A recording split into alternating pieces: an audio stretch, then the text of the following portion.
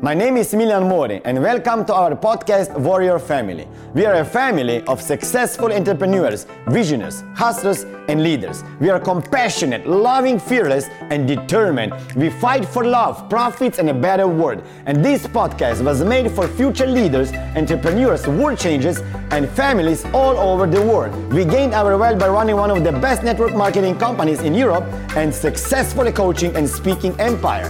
Our stories, tips will show you that everything is possible. And this podcast includes all the best sales, marketing, relationship, personal growth, and health advice you can get and interviews with the most successful people in the world. Our motto is, my business is not my family is my business. And we are here to show you how to have it all.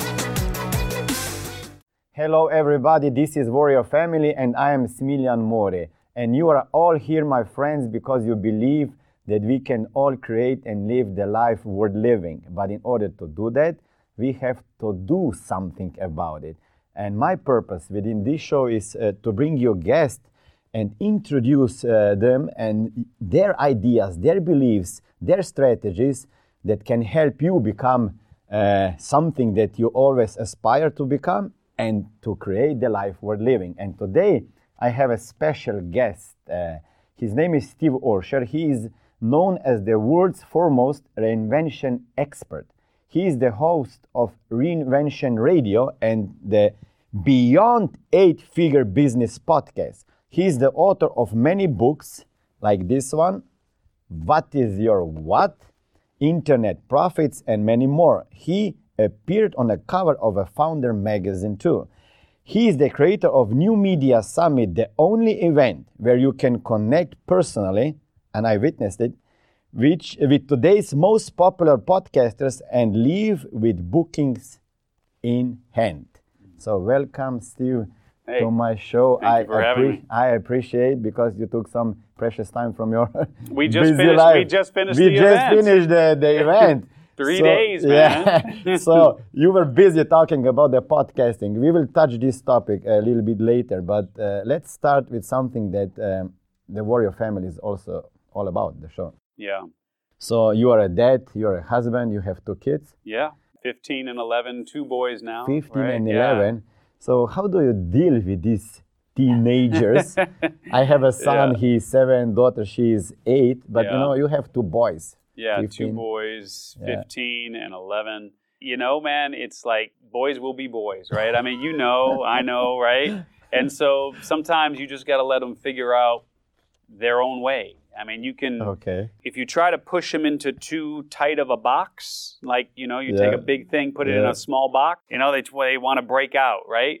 So you got to give them the room to make some of their own decisions, make some of their own mistakes. And you can't get mad at them when they do. You just have to make it into a learning opportunity, right? And help them to grow. But, you know, sports go a long way too with boys. Yeah. So how do you believe in work-life balance at all, or? Yeah, I work 3 days a week. So I have 3 multi-million-dollar companies. That's probably not in your notes. No, but it's not. Yeah, I work 3 days a week, man. Typically Tuesday, Wednesday, Thursday. Really? And for me, why else would you do this? You know, because it's like, if I wanted to go get a job and work 40, 50, 60 hours a week, well, I could go do that, right? But I think the reason to be an entrepreneur and to go out on your own is so that you actually can work less and have more of what's most important to you. But, you know, man, it's taken me a long time to figure what that is for me. I mean, I'm not one of those people who just was like, you know I only want to work a few days a week. I had to figure that out. How long did it take you? It's really been within the last couple of years that I've taken more time off during the week to be with my kids and to be with my wife and so on. But I will say this, I have every day, for as long as the kids have been in school, I take them to school, I'm home when they get home, you know, I mean, unless I'm traveling or I have an event this, but makes sense. I almost always take them to school and I almost always am there when they come home, you know, I don't know, in Slovenia, right? Yeah, where you're from. I don't know if they have this ad campaign But they talk about play every day for 60 minutes. It's like they want kids to go outside and play every day for 60 minutes, 1 hour. So I try to do that with my kids too. Like I make sure every day we play every day, and it's just, the boys love baseball, they love football, and it's one of the ways that we connect. So, but it took me a long time to realize that if I keep working and keep waiting for tomorrow and keep waiting for, when I cross that line, whatever that line is that I draw for myself, and I'm like, okay, when I get there, then I can do something else. You're never going to cross that line. You're always going to move it farther and farther and farther. You have 1 million followers, you want 2 million followers. Yeah. You have $100,000 in the bank, you want $200,000 in the bank. You got a good house, you want a great house. The line, it always moves. Wow. So you're really taking time for your kids, which is not so common. They're only young ones, I mean, man, You are doing this from the beginning?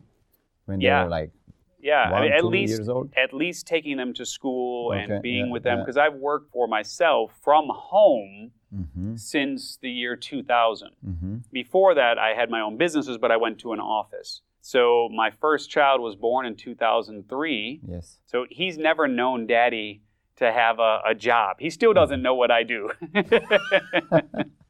He still doesn't really know. He just knows the lights are on. He gets what he wants, and to a point. But yeah, I've always worked from home since he's been alive, and he's now 15. So you are living proof that it is possible to work less, make more for the company and for yourself. Well, you make less at first, because when you build your team, more money comes out of your pocket, right? But eventually, you make more because you do less. At first, though, it comes out of your pocket for sure. We will come back to this because I want to know how you structure your work week. But let me ask you this question. You have 15, 11 years old sons. What about the traditional school system? Do you believe in the traditional school system, and what you're gonna do with your kids? Obviously, you are at home. Yeah. You are not in the job somewhere. So what do you want them to do, become? Yeah, it's a great question. How do you think about it? Because I'm under stress. Yeah. I don't know what to do. Yeah, it's a great question. I believe in putting our children into the school system. My wife was a Chicago public school teacher for a number of years. And I am a big believer in putting your kids into public school. I'm not a big fan of private school for various reasons, but I can see why some people do that. But for me, I just can't. I understand why people want to do homeschooling. I don't have the discipline to do homeschooling. So part of why I have our children in school, why my wife, agrees on this as well, is because I think there are certain things that you just cannot teach from the home, and mostly it's social. It's how do you deal? Because like one of my children, my youngest son Xavier. He was complaining about this boy last year, and he was kind of picking on him and not being very nice. And my older son Isaiah was complaining about one of his teachers. So, one of his teachers wasn't very nice to him. And it's those sort of lessons where no matter where you go, you're going to run into people that you just don't get along with. And if you shelter your children and you keep hiding them from the realities of life, how are they going to survive? How are they going to thrive when things get tough? And honestly, for me, a big reason why I have them in public school, it's not for the education. It's mostly for the social side of the equation, to be able to play football and be on a team and learn what that's about, and to be able to understand that if you want to get to the next level, you have to perform, right? So to get from 4th grade to 5th grade, you have to perform. You want to go from 6th grade to 7th, you have to perform. You want to start on your football team, you have to perform. Practice starts at 4 o'clock. You have to be there. When you're home, I was taking a shower. I'm sorry. I was Snapchatting. I was doing whatever I was doing. What are you going to do? So I think there's certain levels of discipline and that whole life experience that comes with being thrust into what is societal norms that I think that we're doing our kids a disservice if we don't put them into that world. As far as college goes, my jury is a little bit out as far as college is concerned, because I know too many people who have a ridiculous amount of debt from college. I mean, I don't have any debt from college. My wife doesn't have any debt from college, but I know that there are lots of people who do, because I'm not really sure that college prepares you for this whole, let's just call it making money, right? Like they prepare you to gain a skill, but not necessarily how to thrive in today's economy. Yeah. So, but maybe that's changing, because I know there's a lot of talk about that, and maybe by the time my kids are ready for college, maybe they will have better curriculum. I hope so. That helps them be better prepared to thrive in today's economy. So what skills do you think they have to learn now? Yeah, while they are young. Yeah, I got to tell you, man, it's like it's all technology all the time. I mean, we can sit here and it's like we can complain about, this is going away in terms of the jobs, and this is changing, and this, that, and the other. But you either embrace it or you get buried by it. What do you want to, It's like, for me, I have never gone on to Snapchat. I don't have a Snapchat account. My wife, she hates social media. She never has had she doesn't have a Twitter account. She doesn't have an Instagram account, no Snapchat. Like, for me, I do some of it from a business perspective, but it's like the kids are all on it. And if you're going to, my audience is not the millennial. My audience is not the 25-year-old or the 18-year-old or the 20-year-old. There are plenty of people who do all that. Motivate. You want motivation and you're 18, go see Gary Vaynerchuk. Yeah. He'll pump you up. Go buy his book. Go hustle. You want to learn how to hack things. Go hang out with Tim Ferriss. You want to learn how to sell? Get your buddy Grant Cardone. I mean, and that's all well and good, and I get that. But for me, my audience, for the most part, are people who are looking to reinvent their lives. Like maybe they've spent 20 years in corporate and they know they have a gift to share. And they want to share that gift and leave a legacy that moves beyond whatever is just in their bank account. And they're ready for something more. And you have to have 20 years of life experience as an adult before you're ready for something more, right? Yeah. So that's, it's interesting. But I think the point is, for the youth, they have to understand how technology works. Yeah. They do have you to. Restrict how they use social media or telephone? Or? It's interesting. So we have an app on our phone where we can control our children's phones. So we know, let's just put it this way. We know there's a list of the apps that they use on our phone. If we want to shut down one of those apps, we push a button. We can set a schedule for how much time they can use their phones. Okay. What, and even the hours, they can't use their phone after 11 o'clock or something like that. And if they're bad, they don't act right, then we can actually block their phone so that they can't use it at all. What is the name of that? Right? It's called Our Pact, OURPACT. And it's on my wife's phone, it's on my phone, and then we have control of their phones. But we don't limit the usage unless they're crazy out of line or their grades are suffering, because that's how kids communicate today. They don't talk to each other on the phone. They don't just, hey, Smiljan, how you doing? Yeah, they don't communicate. Exactly. Yeah. It's the Snapchats, it's the Instagram, it's all the messaging apps. Yeah. And for us to shut that down, that would kind of be like our parents saying we can't use the telephone when we were kids. Don't go out and play. Right. Don't go out and play. Yeah. Don't go out and hang out with your friends. It's kind of the same thing. Yeah. So technology, no matter how you slice it. Okay. Technology, what else? What skills? Something else?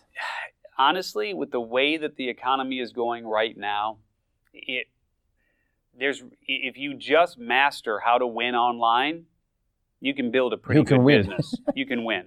Yeah. And it doesn't take much. You see these kids who are building funnels through these programs now, right? Where it's before, you're older like I am. You remember you had to build a website.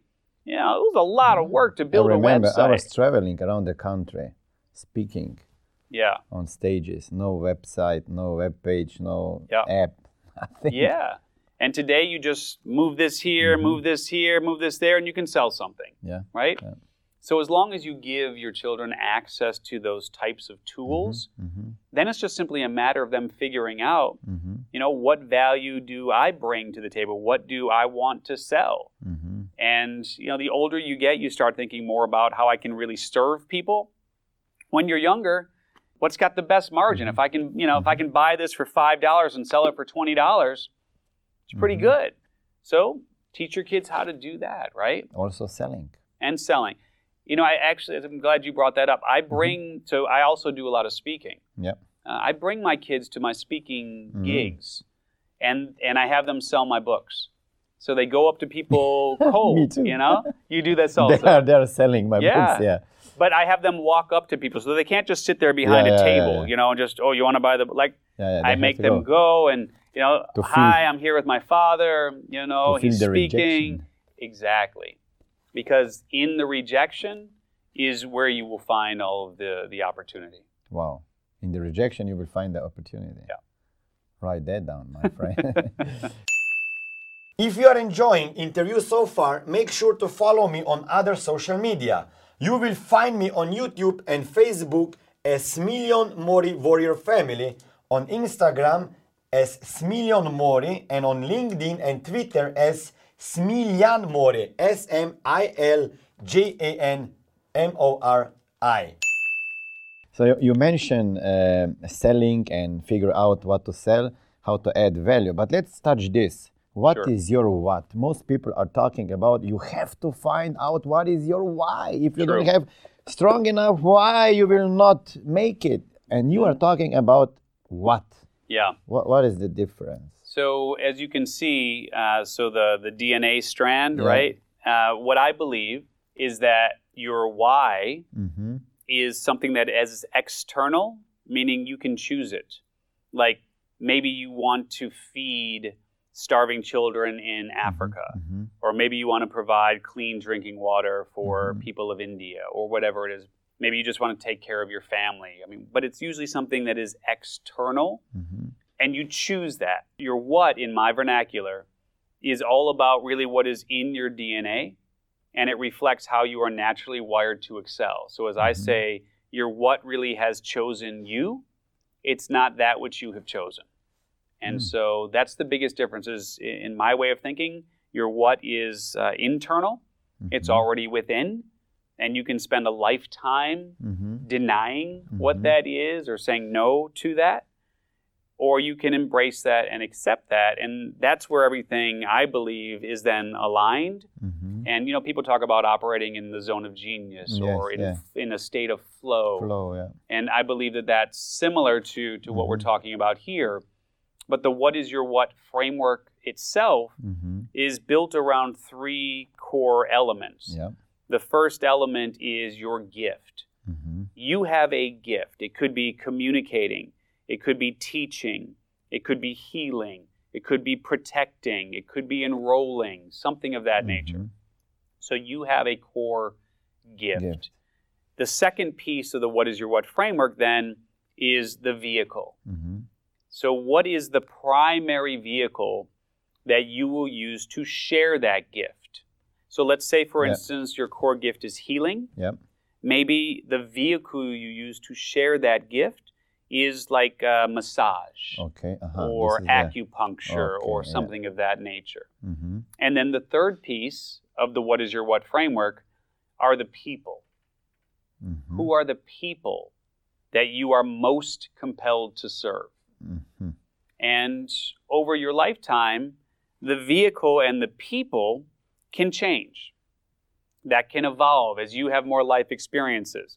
Maybe you're afflicted with cancer or something happens to you, and after it, maybe you survived cancer, and from that moment forward, you want to help other people who have been afflicted with cancer. But before that, you never would have thought about it, right? So that can change the vehicle and the people that you're most compelled to serve. But I do believe that the gift is within your DNA, and it is a part of who you are, and that does not change over time. But how you share that gift and who you share that gift with, that is more evolutionary. That can change. If you look at your path, that's exactly what you are saying right now. So I think you have this gift of sharing. Communicating is my, networking. I saw you on stage, so that is your gift.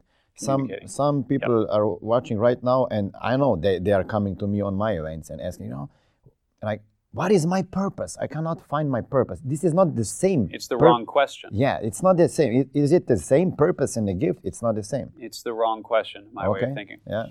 Because the purpose that someone may identify, and don't get me wrong, I'm not trying to knock anybody or what they say, but I just know that if you do what you love, the money doesn't always follow, right? And if you have a purpose, wow, that is a strong. Well, it's true, right? I mean, like, look, you could be the world's best gardener. Like, you love gardening. It's you grow the best tomatoes. In your city, like, you are the man for tomatoes, right? Like, everybody comes to you, you get this great batch, you give them out, everybody's like, oh man, Smiljan is the best, tomatoes ever, right? But it doesn't mean that you should be a tomato farmer, So the two are, in my way of thinking, very different. And what ends up happening is that when you try to find out what your purpose is, or what it is that you're passionate about, oftentimes there is a disconnect between what your purpose is or what you're passionate about and your ability to actually make a living from it. So to me, it's not about passion, it's not about purpose. It's maybe just about having a hobby that you like, but at the end of the day, if you figure out what your what is, the way that I look at it is you should not only identify something that you're really good at. Again, you're naturally wired to excel in this way. It puts fire in your soul, right? So it's something that you're really good at. It's something that you love doing, and it's something that people will pay you for. I mean, I think it has to meet all three criteria. So something you love doing, something you're really good at, and it's something that people will pay you for. And oftentimes your passion and your purpose, you can't make money from those things, and that's why people get frustrated, because they're asking the wrong question. I think you're a master at this, how to figure it out, how to sell what your gift is. Can we talk about this? Because sure. Yeah. So how somebody can package their knowledge and get it out to the marketplace. Yeah. That people are willing to pay. Yeah, and it all begins with understanding the people that you are most compelled to serve. Most compelled to serve. I could do this for this group of people. I could do this for this group of people. I could do this. Like me, I can do many things for many groups. Many things for many groups. Yeah. But if you really sat down and thought about it, there is one subset of the population that you are most compelled to serve. And once you understand who that is, you can then take a step back and look at your internal skill set and understand how you can serve them based on what it is that you are exceptional at. Then we identify what it is that keeps them up at night, right? What is their biggest pain? What is the language that they are using in their head in terms of, I can't get over this, or we don't use the mistake that most marketers make is that they talk about what it is that they do or what it is that they have. They don't talk about it from the standpoint of being the solution to someone else's problem. You have as many followers as you do because you are the solution to someone else's problem. And that's why they find you and that's why they love you. We just finished the New Media Summit event. Yeah. Why New Media? New Media Summit.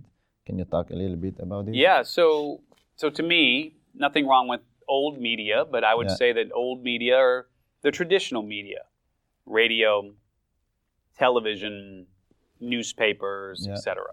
And what we're seeing is this shift from traditional media, or what I would call push media, where a small group of people decide all of the content that is going to be put onto these platforms, and you as a consumer are going through those channels. And let's say you land on like ABC. I'm not sure what it is in your country, but like ABC. And you turn on the channel and let's say Dancing with the Stars is on. You didn't choose for that show to be on, but it's there. So that was pushed to you. Now you can choose to change the channel, but that was pushed to you. Same thing with the radio. You didn't choose for that song to be on the radio. It was pushed to you. You can change the channel. Versus the world of new media, which I believe podcasting, and you're obviously a fan of podcasting. And podcasting is one of the new media, which is a pull media, right? It's a pull media from the standpoint of the consumer chooses what content they want, when they want it, and they consume it on their preferred device. So push media is really the old traditional media, and pull media is absolutely the wave of today and the wave of the future. Just certain people are slower to get there. So the New Media Summit was originally born around the idea of, so I'm a podcaster, and I've been podcasting since 2009. Wow. A little bit off, little on, little off, little on, but consistent since 2015. And so I think you mentioned it, but I'll say it again. So I have a show called Reinvention Radio, which features people who have reinvented their lives and are dismantling the status quo. So maybe they were a janitor, and now they have a nonprofit, like me, police officer, and then exactly, speaker, coach, and business owner. Yeah, and you're changing the world as a result. So we feature a lot of those types of stories. And then our new show is called Beyond Eight Figures, which exclusively features entrepreneurs who have either exited or sold their business for more than $10 million, or currently run a business that generates more than $10 million annually. And so originally, what we decided to do in terms of creating the New Media Summit was we decided to create a forum for ordinary people to be able to meet podcasters and be able to pitch them on who they are and what they do and get booked on their shows on the spot. Because every single week, we would get 20, 30, 40 applications for people to be on Reinvention Radio. And oftentimes, someone would look really good on paper, and then you sit down and you'd interview them, and they'd be like, like put everybody to sleep, or they just didn't, they were good in 2 minutes, but they were not good in 20 minutes, or not maybe good in 1 hour. Exactly. And so as I talked to more of my podcaster friends, what I realized is that they were having some of the same difficulties of finding really good guests. And some of my friends have daily shows, so they need a lot of guests. Others have weekly shows, etc. Yeah. But it really became a win-win-win scenario here, because we, as podcasters, would win from the standpoint of, we're looking for really great guests. And it would be a win for the attendees to be able to get booked on the right shows, because they're looking for more visibility, more credibility, more authority. So they want to get onto these shows. And then because we would find really great guests this way, we would then provide a win for the audience by bringing them really good guests who can add value and further the conversation. So that was the original idea behind the New Media Summit. And we just finished our third one, actually today, and I think it went really, really well. Congratulations. Thank you. For the event. Thank you. Many people watching right now, they are probably asking this question: why should I start a podcast? It's a lot of work. Yeah. They get caught up in the technology. This is first thing. Yeah. I was the one, and then why podcasting? How can you make money? They watch me now. You are traveling around the world doing all these interviews. How will you monetize this? Yeah. So can you share a little bit how they can start a podcast, what is important, and then how to monetize? Yeah. So two different questions. Yeah. Number one, I would say that you don't have to start a podcast at all. Okay. You can absolutely take advantage of everything the medium has to offer without having your own show. Okay. How do you do that?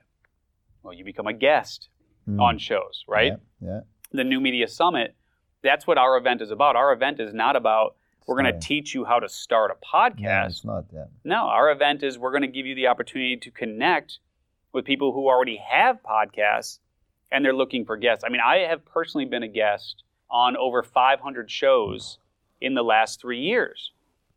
And as a matter of fact, outside of a few Facebook ads, I don't do any other marketing at all, other than through being a guest on other people's shows or having our own show. But I don't know if you were there for the exercise where I asked people in the audience to stand up and share how they came to the event. In other words, where they heard me from and how they ended up at the New Media Summit. And it was interesting because only 2 of the 150 attendees that were there because they heard my podcast or heard me as a guest on another podcast. And so here's where the misconception is.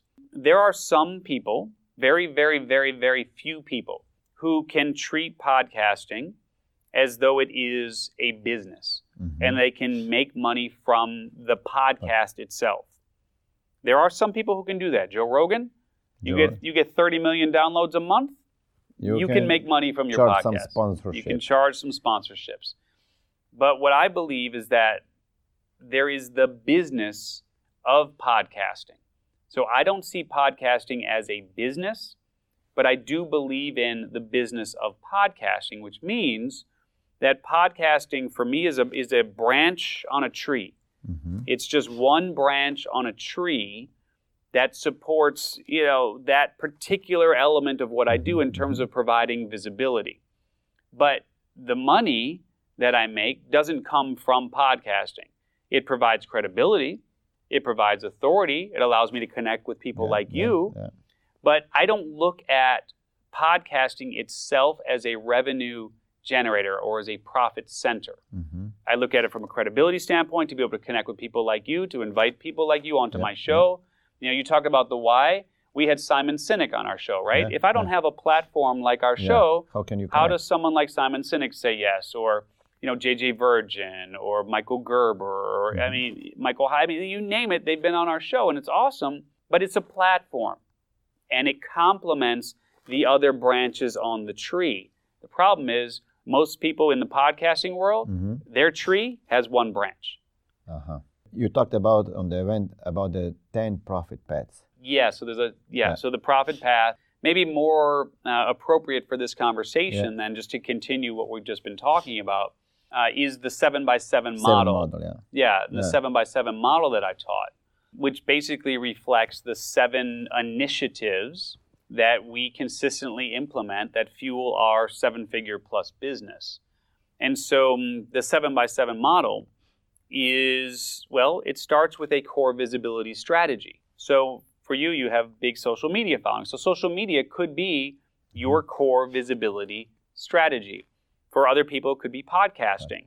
It could be being a guest on podcasts. It could be YouTube. It could be Facebook Live. Whatever it is.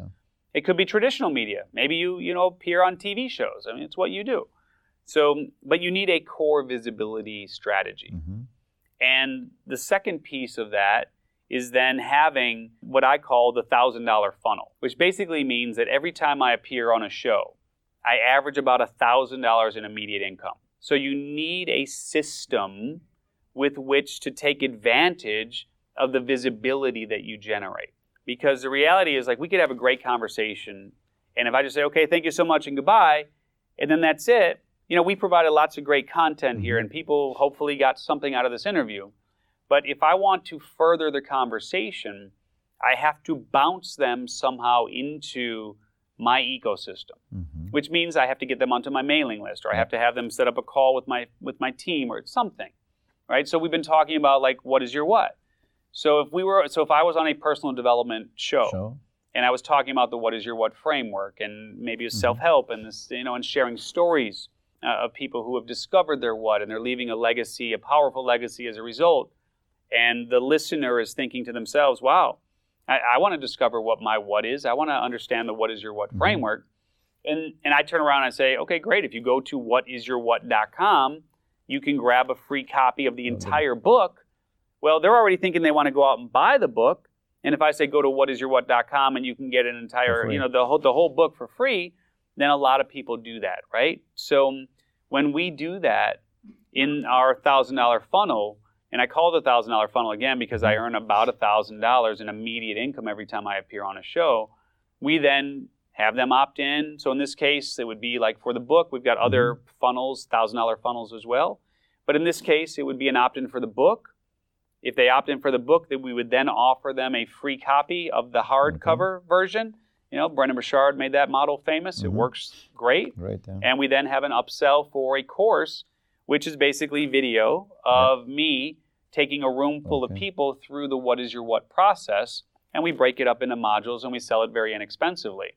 But every time I appear on a show, it generates about $1,000 in immediate income. So you need what I call a $1,000 funnel. You know, because that's the only way that you're going to be able to develop the requisite know, like, and trust factor. You know, you got to have rapport with people in order to get them into your world, and then potentially move the right people into appropriate products, programs, or services. So without that, nothing else matters, right? Because the other pieces of the 7x7 model, I mean, they're almost irrelevant unless you have the ability to capture those leads and to be able to develop a real relationship with potential customers. I mean, at this point, they're not even prospects. They're not even leads.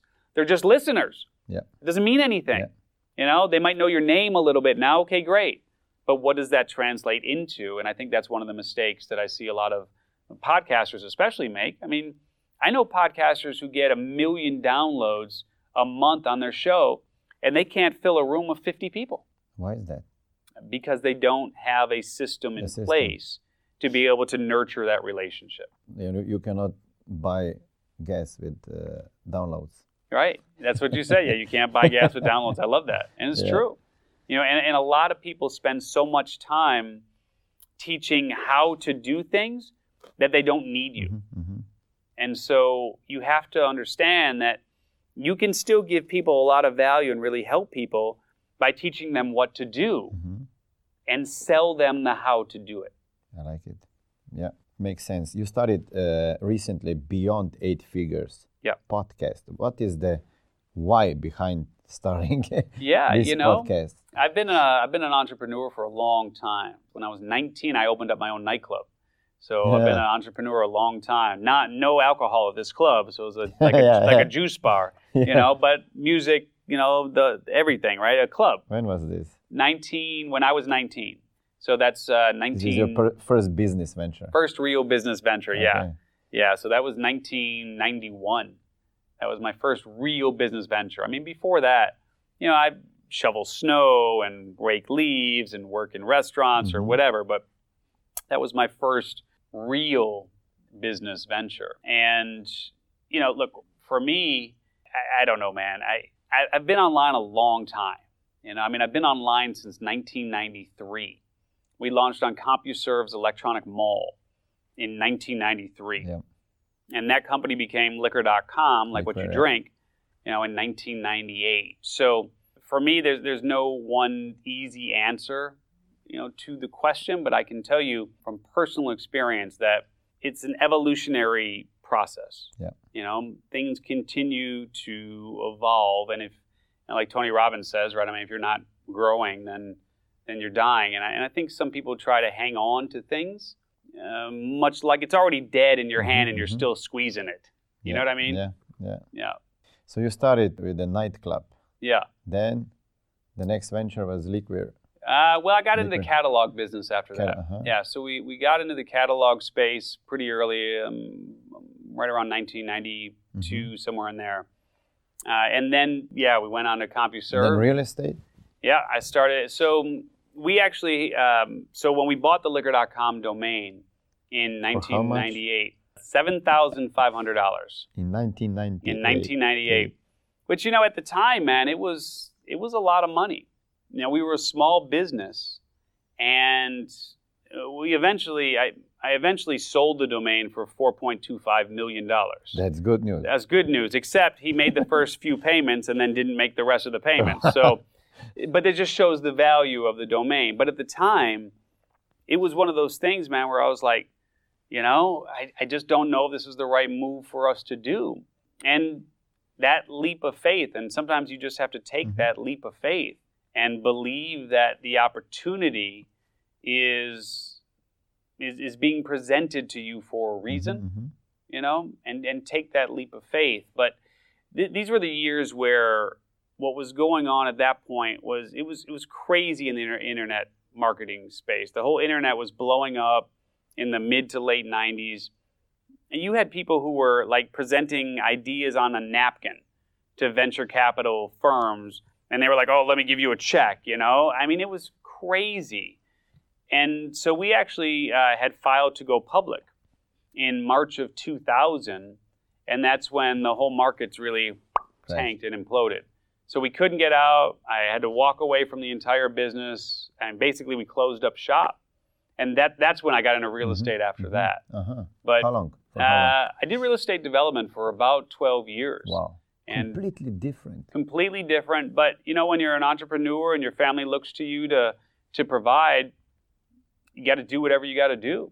So why did you get out? Of real estate? Yeah. Well, that market crashed too.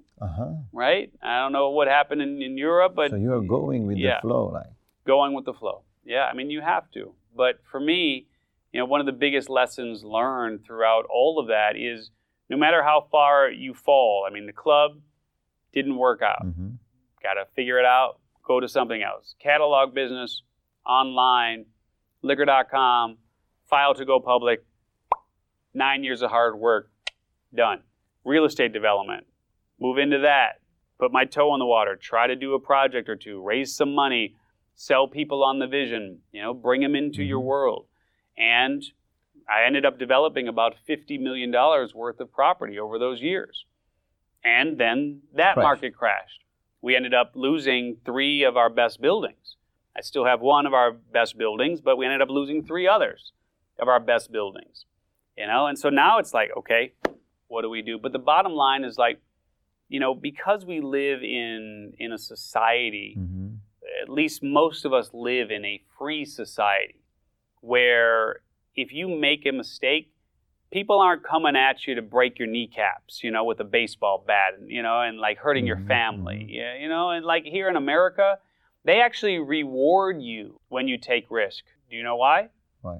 It's called bankruptcy laws. You know, bankruptcy laws are designed to protect those who get themselves, you know, way above their head, right, in terms of financial risk. Sometimes it's silly, where they just buy too many clothes and cars and these sort of things, and they have to declare bankruptcy. And the government will protect you from creditors. But other times, it's an honest entrepreneur who wants to start a business, and they see a vision for themselves, and they see a vision for their families, and they see how they can help people, and it doesn't work out. And the government is there to catch you. You know, I mean, in a worst case, you get food stamps. In a worst case, you get welfare. And that's how it works here in America. I don't know how it works there, but we have similar law right now. But and I'm not saying it's right. I'm not saying it's wrong, but I am saying that a lot of people are afraid to take that leap of faith and afraid to fail. And to me, there really is no such thing as failure. I view failure as success with an unintended ending. In other words, just because things don't go exactly as you want them to, it doesn't mean that you are a failure. You know, failure is one of those terms of ignorance that weak-minded people like to throw out at those who dare to soar to try to bring them down. You know, there's no such thing as failure, not in and of itself. The word itself is meaningless. But some people choose to wrap that around them and carry that for the rest of their lives. So I see the reason why the name of the show is Reinvention. Yeah. You reinvented yourself many times. Many times. I'm the poster child for it. Why do you think I wrote the book? That's because I've been trying to figure this out my whole life. Wow. You know? How somebody can reinvent themselves that they are watching right now. Yeah. You know, many people are suffering from this 9-to-5 job. Yeah. They tried a business, they failed. And they think it's over. What is the belief system behind that you have, you know, to get up every time to reinvent yourself? So two questions. First question, to me, reinvention, it really has nothing to do about changing who you are. It really has more to do with kind of shedding the shackles of the personalities and the outfits and the expectations that have been thrown onto us over our lives, and just kind of getting back to the core and the essence of who we truly are. And that to me is a true reinvention. when you stop trying to live by the whims and the agendas of other people, and you honor, how you're naturally wired to excel. That, to me, is the ultimate reinvention. And how do people do that?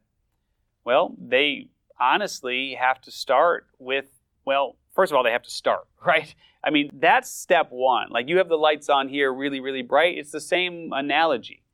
You have to turn on the light switch, right? You have to make a decision that I want more, or I want something different, or this is not how I want it to be for the rest of my life. Decision. Because most people have the light switch off.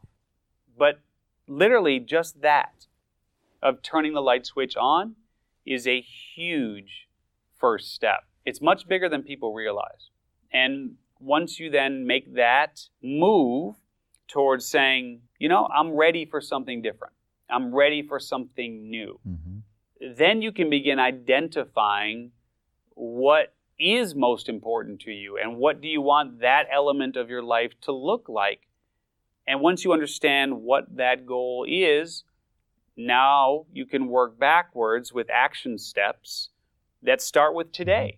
What's the first thing that you can do on that path in order to get to whatever that goal or objective is that you've identified? And oftentimes, it might take you years to get to whatever that goal or objective is. But as long as you stay on that path, and we're going to take one step backwards, 2 steps forwards, 1 step, right? It's just life. But as long as you stay on that path, you'll eventually get there. Do you want to become extremely confident in a short period of time? Download my free ebook, Warrior Mindset, at www.warriorfamily.com and learn the best mental hacks and strategies to build your confidence. Can you share the biggest business challenge that you faced in your... In which decade? In which year? In my 20s, in my 30s, or my 40s? In which year? Which year, yeah. And how did you overcome it? Well, I mean, the one that is freshest in my mind is the one that most recently happened. As a matter of fact, so this is the 3rd New Media Summit that we've done. Yeah. Well, the New Media Summit almost didn't happen at all, even the first one. Because, so I had said I was involved with real estate development.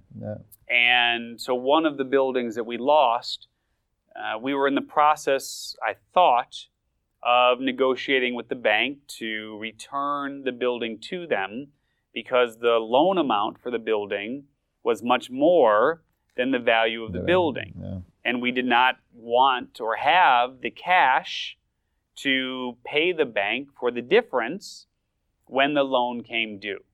So let's just say it was worth $20 million and the loan was $30 million, right? So we were not in a position to write a check for $10 million. So what option do you have? Well, you negotiate with the bank to either try to get to better terms or you give them back the building. And so that's what we were in the process of doing, I thought. Because I actually moved to California, San Diego, in 2014. From where? From Chicago. Chicago. And so we moved to San Diego in 2014. I just couldn't do the weather anymore in Chicago. Just, the cold and the gray. I couldn't do it anymore. And so this building at that time was based in Chicago. My attorney was there in Chicago, and I thought he was representing me throughout the negotiations with the bank. Well, it turned out that not only wasn't he representing me, there was court action taken against the building and the ownership. I did not know this. He wasn't going into court to defend these actions. So everything that the bank wanted, they just walked in. They said, "Here, Judge." Judge said, "Counsel for the defendant." Yeah. Nobody. Okay. Bum. Stamp. Here you go. Well, the original loan that we took out with the bank, well, that was what they call a non-recourse loan, which means I was not personally responsible for that debt. So if the building went belly up and we couldn't pay our mortgage anymore, then fine, we give it back to the bank and it's done.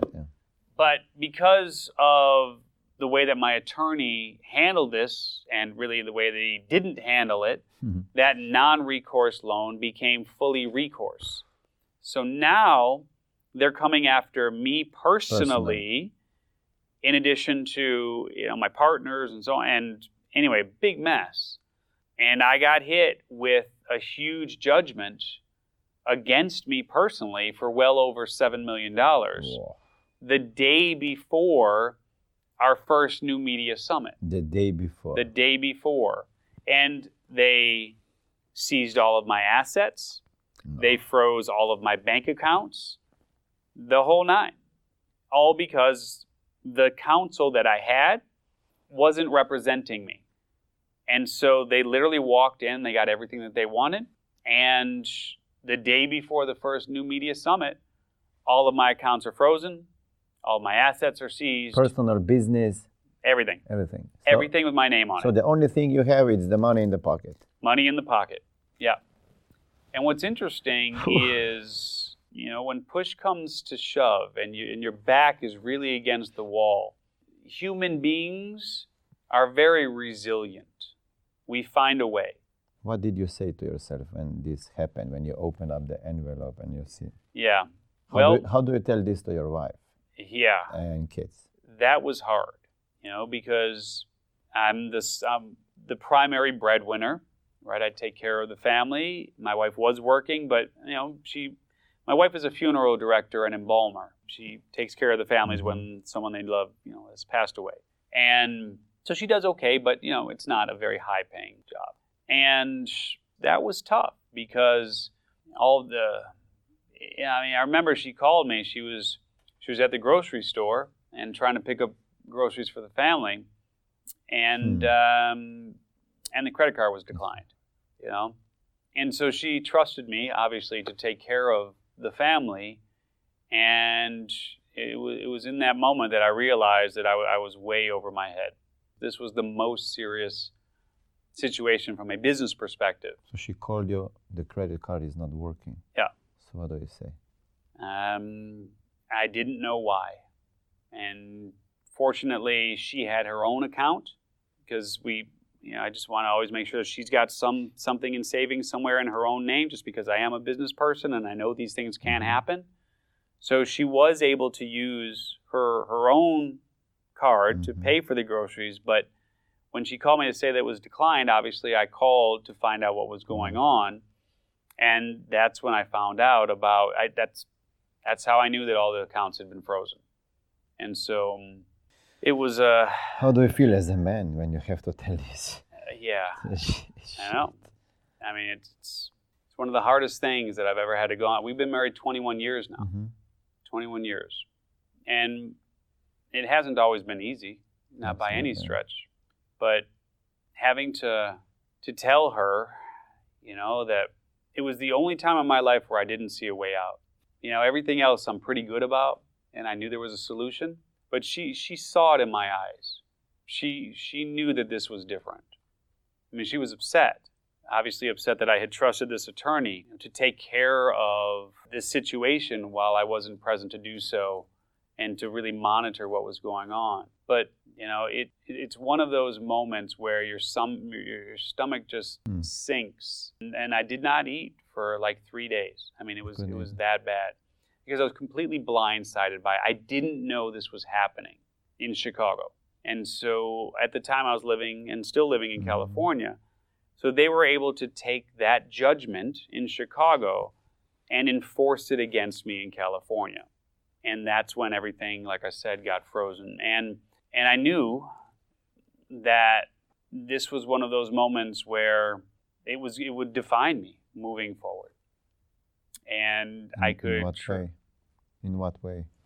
Well, in the way that if I could figure out how to continue to run my business and continue to put food on the table and continue to keep the lights on without having access to any of my bank accounts or any of my other assets, then it, from a business perspective and from a life perspective, that it almost wouldn't matter what anyone else could throw at me.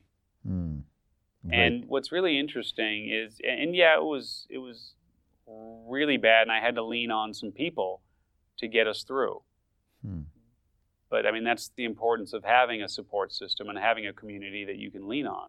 But what's interesting is for the next 9 months, my accounts all remained frozen.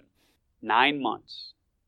And I had the best year from a revenue perspective in my business that I had ever had. It says something, you know? Everything. It says something.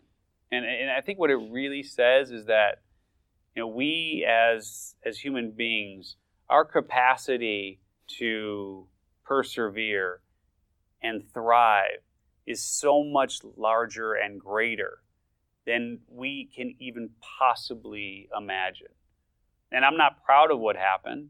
You know, I have to take responsibility for my role in what happened, and I do. And we ended up settling the case, and I ended up writing a big check to make it go away. You know, once they unfroze my assets, I could write the check. But the reality is that so far as business is concerned and the combination of the challenge in the business and the combination of the challenge that I was experiencing with my wife and family in those moments and in those months, certainly the biggest challenge Family, that I've ever faced. Father, mother? My wife, right? My wife and my kids, looking at my kids and knowing that I really had no idea how we were going to keep food on the table because I had no access to cash. Did you tell them? I didn't tell my kids. I didn't feel it necessary to tell my kids the extent of what was going on. But my wife knew. Who did you call first? Well, I called the attorney first. And then? And for the next 6 months, I stayed with him because he assured me and assured me again that he was taking care of it. And I am a deeply loyal person. When you come into my world, you know, it takes unbelievable hurricane or something like that to get onto my fuse is really long. Like my fuse is way too long, you know, much to my detriment. And even though they had frozen all my assets, even though they had, you know, frozen my bank account, seized the assets, I still believed in him because we had been working together for 12 years, and I still believed in him. And when he told me he was working on it and he would get it fixed, I still believed him. And that was the hardest thing with my wife because she had been telling me for years to get rid of him because she sensed that there was something wrong with him. And I didn't trust her enough to take her advice. And even after all of that was going down, I still stayed with him, even though she told me, fire him today. And it wasn't until after I fired him and distanced myself from him, because I think that the bank thought that we were somehow in cahoots trying to, you know, finagle something out of the bank. 3 months later, after hiring new counsel, we got it settled and resolved. What was the biggest revelation from this event? Obviously, I will listen to my wife. Yeah, right. More. Yeah. I think the biggest revelation really is you're going to always face challenges in business. No matter what it is you're trying to build, no matter how big or how small, you're always going to face challenges in business. And you cannot get to a point that is beyond either the capacity of your own limitations or the capacity of the limitations of the people that you surround yourself with.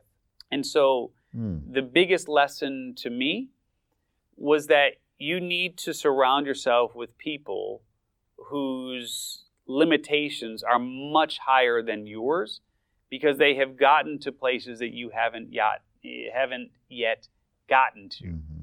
And by surrounding myself with people who were playing, in this case, actually a smaller game than I was, it came to bite me in the butt, you know? And that's the biggest lesson learned is if you have a bigger vision for yourself, you have to play with people who have a bigger vision and a bigger reality than you do.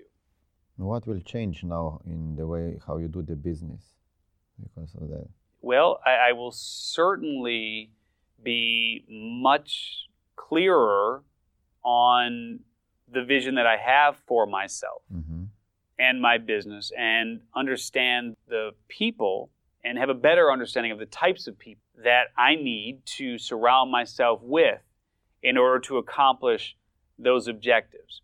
And the reality is that if I knew who those people were today, I would already be where they are. I would already have those goals accomplished. So I need to be open to allowing people with a different skill set than I have. I need to be open to allowing that group of people into my life and give them the same benefit of the doubt that I gave to the attorney who I trusted for so long, who ended up actually being someone who really at the end of the day screwed me, right? So you mentioned I need to be open. You think you were not open? I think I was not open to, well, certainly not open to the advice of my wife, who saw things from a much different perspective than I did. And I wasn't open to the idea that someone else could accomplish the goals or the objectives that were needed to be accomplished in that moment. And so part of what we do this with friends, we do this with people that we work with and so on. Part of what we do is we're so afraid to break something that we think is working that it prevents us from actually moving into something much larger. And so what we're so afraid to break is that container that we put ourselves into because it's comfortable. But we have to be willing to break out of this container that we put ourselves into in order to move into a much bigger opportunity. We get so comfortable in that container, whether it's people or actions or relationships. And one of the things that I've really learned on our show Beyond Eight Figures is that building $1 million business is hard. It's challenging for sure. But in order to go from $1 million to $10 million, you have to be willing to almost break all of the systems and processes and strategies that got you to $1 million, because none of those will work to get you to 10 and beyond. And that's what prevents most businesses, I believe that's what prevents most businesses from growing exponentially, because they're not willing to break what got them to $1 million in order to get to 10 and beyond. It's a huge lesson. It is a huge lesson. So I guess the bottom line is I'm now more willing to break things that feel comfortable. And not my wife, not that relationship there. Okay. Because I love my wife and my kids. But from a business perspective, being more open to the idea of breaking what I thought was working, when in reality it was really preventing me from soaring. Whereas I thought it was the key to growing and soaring, it was actually holding me down. And I wasn't willing to break those chains. That's the biggest lesson. I could finish right here, but I cannot. You said I'm working 3 days a week. How do you structure your average work week? Yeah, so honestly, I've got 3 businesses right now that all do well over $1 million. Liquor.com. So I still actually have that. It's a long story. We can cover that maybe on another day. But I ended up getting the domain back, and now I've got a team out of San Francisco that runs that business. I'm based in San Diego. So one of the things that I had to do was I had to be willing to break my attachment to being the CEO and the president of that company. So I found a couple of partners who actually run that business. I'm still the second largest shareholder, but I'm not the first largest shareholder. I'm not the president. I'm not the CEO, but I still have a large ownership stake. But I had to be willing to let go of that and not run it on a day-to-day because it wasn't as important to me as it is to be with my kids and to be with my family and to not have so much stress and to not be traveling to here and there and everywhere trying to sell and enroll people into that vision.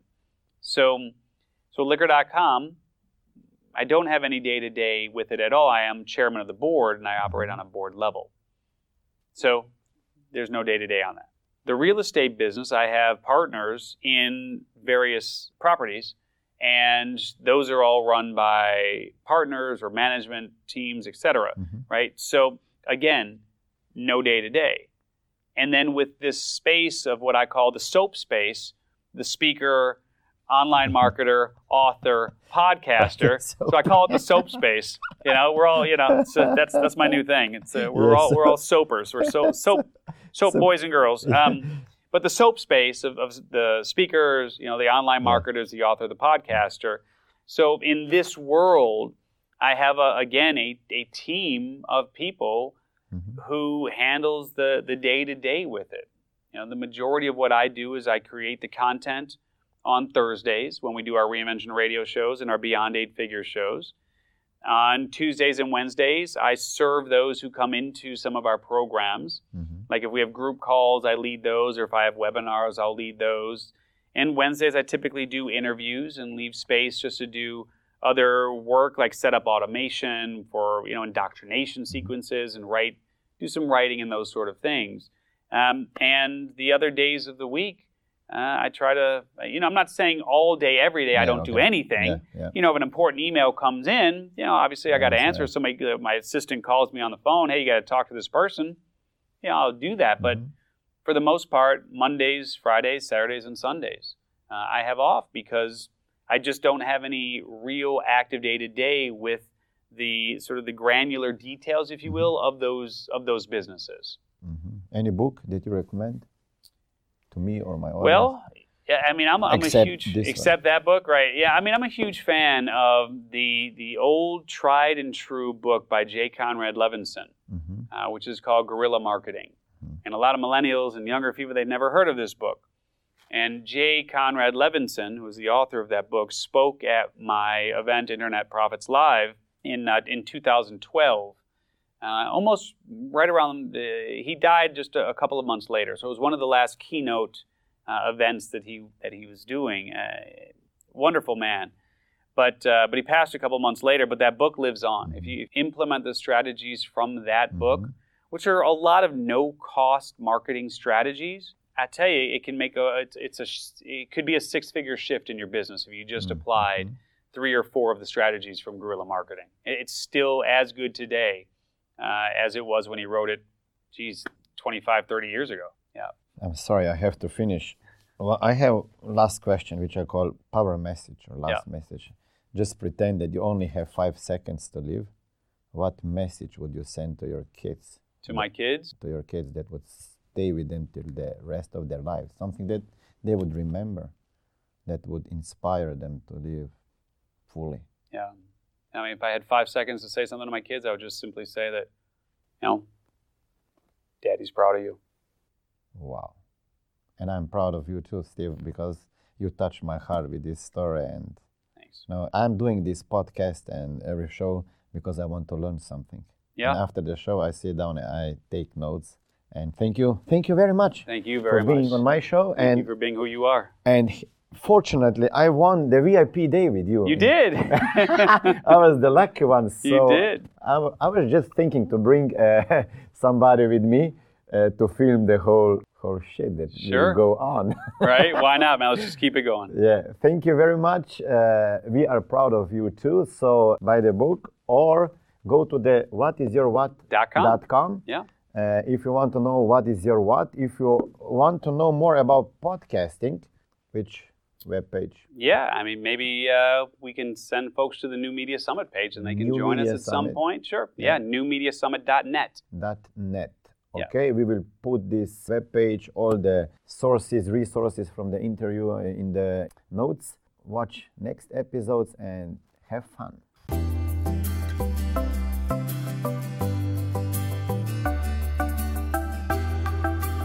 Resources from this interview are available online. Visit www.warriorfamily.com and download the free book Lessons from Millionaires with all the resources mentioned in the interview. If you want to be a warrior who has it all, visit www.warriorfamily.com and download my ebooks for free. Learn all about warrior productivity, habits, mindset, marketing and sales strategies, confidence boosters, and many other things. I promise that you won't be disappointed. More valuable content is waiting for you on my social media profiles. Instagram, Smiljan Mori, YouTube and Facebook, Smiljan Mori, Warrior Family, Twitter, Smiljan Mori, and LinkedIn, Smiljan Mori.